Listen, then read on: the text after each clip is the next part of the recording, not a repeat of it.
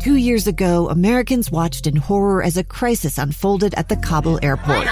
There's desperation and anguish. More than 80,000 Afghans have since arrived in America, but this story is still unfolding. I'm Andrea Martin. In my new podcast, Stranger Becomes Neighbor, we'll find out what happens to these new arrivals in our communities. Who would help our newest neighbors?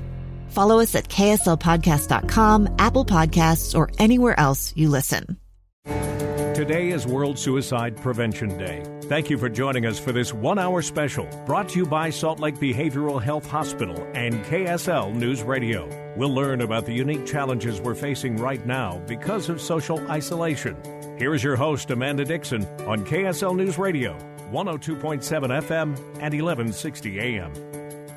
Thank you for joining me for a few minutes of Reasons to Hope, Suicide Prevention, brought to you by Salt Lake Behavioral Health Hospital, while we take a few minutes to learn what we can about suicide prevention. So many of us know someone who committed suicide or thought about committing suicide, maybe a family member or a friend. Maybe we've even had those thoughts or feelings ourselves and wondered, where do these come from?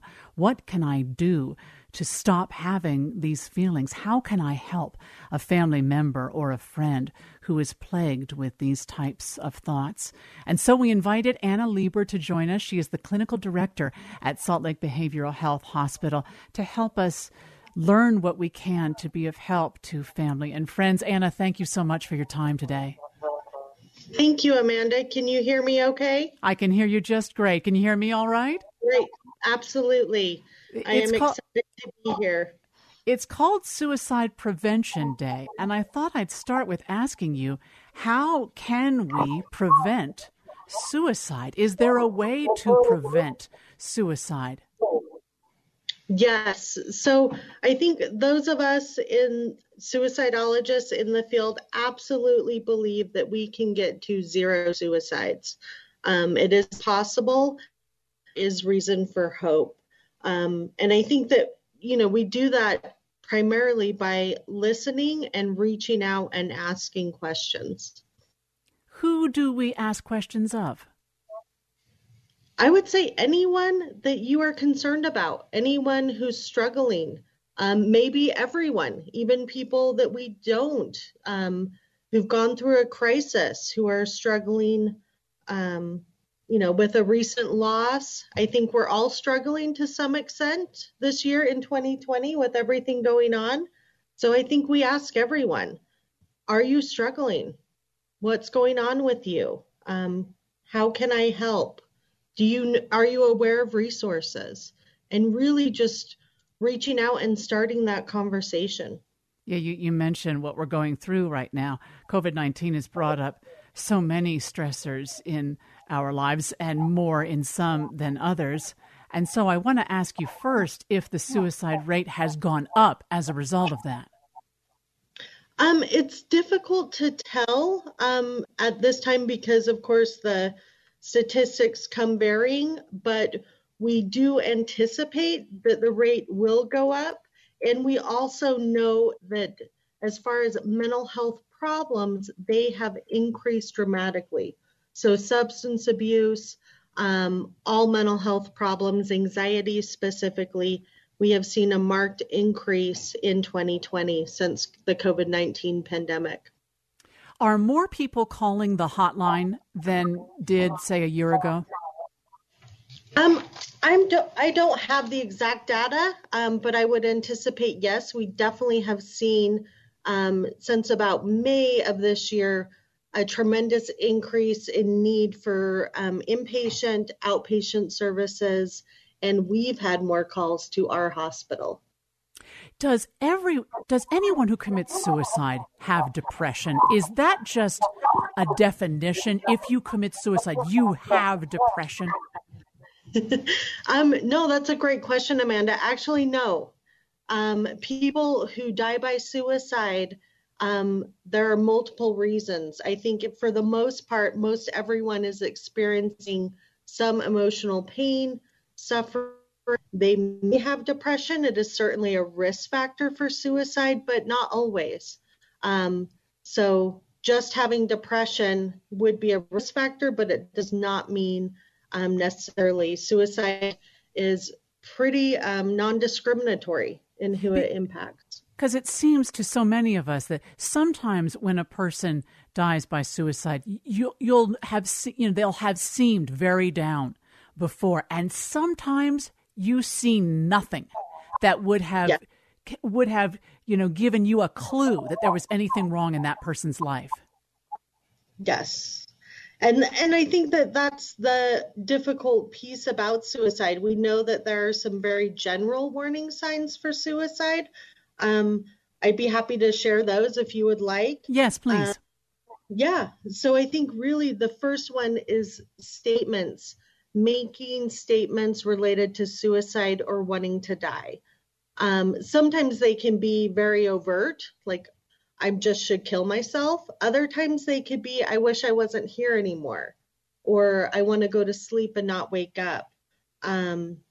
Things may be better off if I was dead. So really paying attention to the language people use. Obviously, previous suicide attempts, self-harm are definitely warning signs. Any substance abuse is also a warning sign for suicide. I would say sudden changes in behavior. So whether that is suddenly being more happy or more optimistic or more depressed. So on either end of the spectrum, and kind of the making final arrangements, saying goodbyes that feel like true goodbyes, giving away prized possessions, and then obviously gaining access to lethal means, such as purchasing a firearm, stockpiling medications. Those things would all be indicators that that person may need some additional support. And sometimes none of those things. And that's the difficult piece about suicide. How often is there a triggering event like a diagnosis of something profound or a divorce or something like that? We do know that there's usually some associated crisis. When we think about the desire to die often has less to do with wanting to be physically dead and more to do with just wanting to end that pain and suffering. So when there is a crisis, whether that's COVID-19, right, the pandemic, losing a job, divorce, then definitely suicide risk is elevated. So we need to speak to that suicide is a permanent fix to a problem that is temporary. Yeah. That there's another way to end pain and suffering. Absolutely. And that's really the intervention I think that, loved ones and definitely mental health professionals use is to really think about how we, sorry, I just lost my train of thought, but really how we can focus more on ending pain and relieving suffering versus just not dying. Because those are very different goals. Share that crisis line. Do you have that crisis line in front of you at the moment, Anna? Yeah, so crisis lines are absolutely the National Suicide Crisis Line is 1-800-273-TALK. And you can also reach Salt Lake Behavioral 24/7 at 801-264-6000. 6000. My guest here in this very special time on KSL when we focus on suicide prevention, reasons to hope. Anna Lieber is with us. We'll take a break and be back, and I want to talk more when we return, Anna, specifically about youth and a little bit about how we approach young people when we bring up this subject. That when we return here on KSL News Radio. Crisis comes in all shapes and sizes. Each day, it seems we face at least one or two a day. Some are small and easily handled, but others can be paralyzing. And when you're faced with that kind of a crisis, how do you handle it? Who do you talk to when you're desperate for someone to really listen? Did you know there's an app for that? It's called Safe UT. When you use the Safe UT app, you'll find crisis counselors at the University Neuropsychiatric Institute at University of Utah Health to help you 24 hours a day, 365 days a year. The Safe UT smartphone app is a statewide service that provides real-time crisis intervention to Utah students, parents, and educators at no cost. Text or chat with counselors, call someone directly, or submit confidential tips to school administrators on bullying, threats, violence, or things making you feel unsafe. When you need someone to listen, use Safe UT. It's absolutely free. Download the app free on any smartphone or visit safeut.org. You're listening to a 1-hour special about suicide prevention with your host, Amanda Dixon, on KSL News Radio. Sometimes it's important to talk about the difficult things like suicide. And that's what we're doing this hour on KSL News Radio. Reasons to Hope, Suicide Prevention, brought to you by Salt Lake Behavioral Health Hospital. And my guest is Anna Lieber, Clinical Director at Salt Lake Behavioral Health Hospital. I'm so grateful to you, Anna, because this sometimes is a difficult topic to talk about, especially in a public way. But thanks to you, we're doing just that. And I think it's very helpful. I want to ask you now about young people, because, in fact, I wanted to talk to you before I talk to my children who are teenagers. I want to ask them this question, but I wanted to ask you first. Should parents bring up this topic with their children no matter what, or only with children who seem to be having a problem? Oh, that is an excellent question. I think really bringing up depression and emotions should always be brought up no matter what.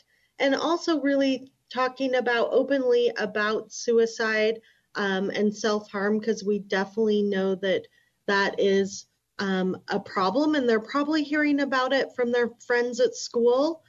So I would much rather that these conversations are happening with adults and supportive adults.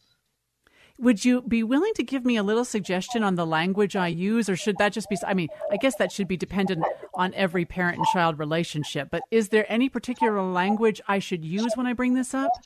Yeah, I think it's really, first, show interest. Find a time uninterrupted to sit and talk, and really let them talk. Let them be able to express their emotions. I think so often we try and go straight to solutions, and at first we just need to allow them to express their emotions and how they're feeling, and be as non-judgmental as possible. At what age? So sorry. Go ahead. No, go ahead. At what age do we have this conversation?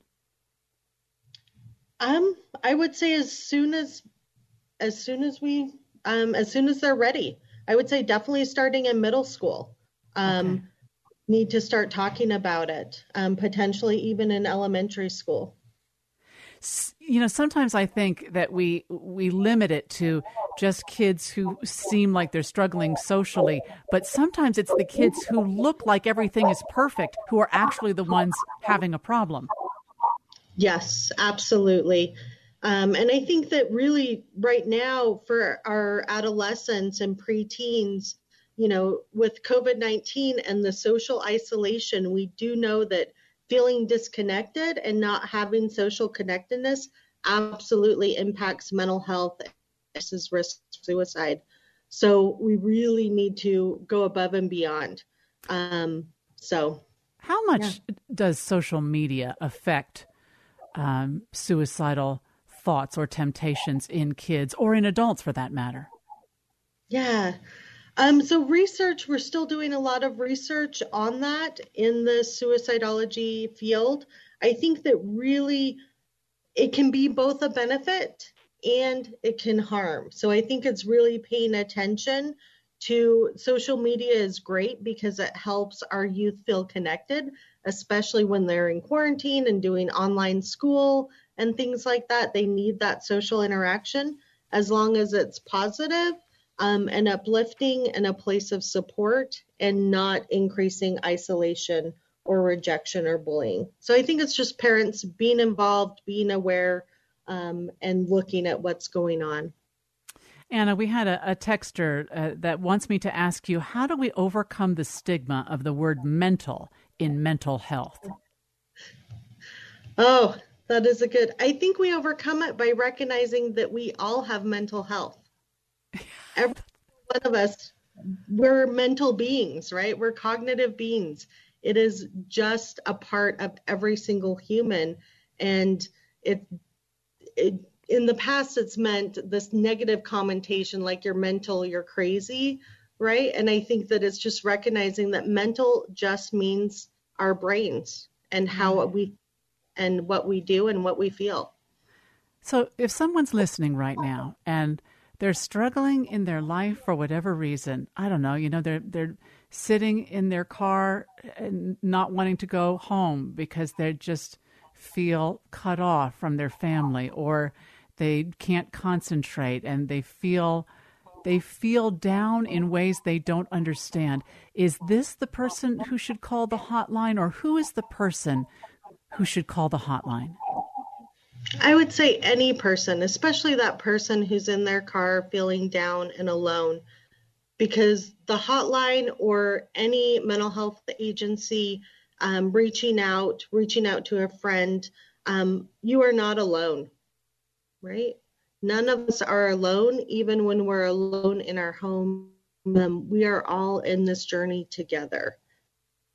I know so many people are afraid to talk to their spouses or their parents about these feelings. What would you say to someone to encourage them to open up to the people in their family or their friends about these feelings? I would say really thinking about that we all experience pain, loss, and suffering in varying degrees, and that we can all relate. So even though depression, addiction, definitely suicidal thoughts feel very isolating, right? And that's what makes them so dangerous. But truly, we're all in this together. We're all experiencing this. So just reach out. There are people going through situations similar, having similar feelings, and hope is possible. Recovery is possible. I can only imagine, if a husband were to tell a wife or a wife a husband, I'm having suicidal thoughts, it would be a shock, but it would also be a moment where love could be expressed and hope could be found in that moment, yes? Yes, absolutely. I think that really here at Salt Lake Behavioral, we really focus on involving that family as much as possible. And really rebuilding those connections and finding solutions together, and that can be a time of strength where, you can then support your loved one as they're struggling and recover together. Because as we know from families who did not have the opportunity to help a loved one who died by suicide without ever speaking up, how much they wish they would have had the chance to be of service to their loved one before that happened. Absolutely. And I think that, those individuals who've lost to or suicide loss survivors, I think that, they also understand and need our support and care as well, because it definitely is a challenge. Where did they go for help and support, Anna? There are actually quite a few support groups for individuals. Definitely recommending you can reach out to Salt Lake Behavioral and we can refer you somewhere. And also the Utah Suicide Prevention Coalition. There are many, many support groups for suicide loss survivors. Because I know that, they know it's not their fault. And yet I know that there is a degree of guilt that they feel, even though they know it's not their fault.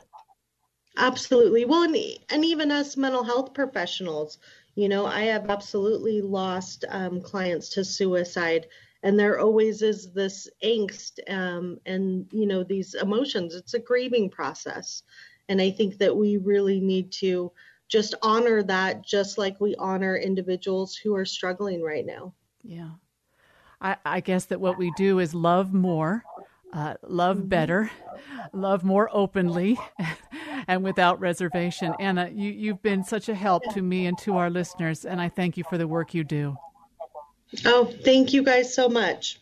Anna Lieber, Clinical Director at Salt Lake Behavioral Health Hospital. This time on KSL, Reasons to Hope Suicide Prevention is brought to you by Salt Lake Behavioral Health Hospital. And we encourage you, If for any reason you feel you might want to just talk to someone, that number is 1-800-273-8255. That's 1-800-273-TALK. Or the number there at Salt Lake Behavioral Health is 801-264-6000. I'm Amanda Dixon on KSL News Radio. It's the story of an American held in a dark Venezuelan prison. Then all of a sudden they all kind of lined up. They pointed their guns at me. And this is the point where I thought, I'm going to die today. I'm Becky Bruce. I spent a year working on Hope in Darkness, which now has more than 2 million downloads. Find it on kslpodcast.com or wherever you listen to podcasts.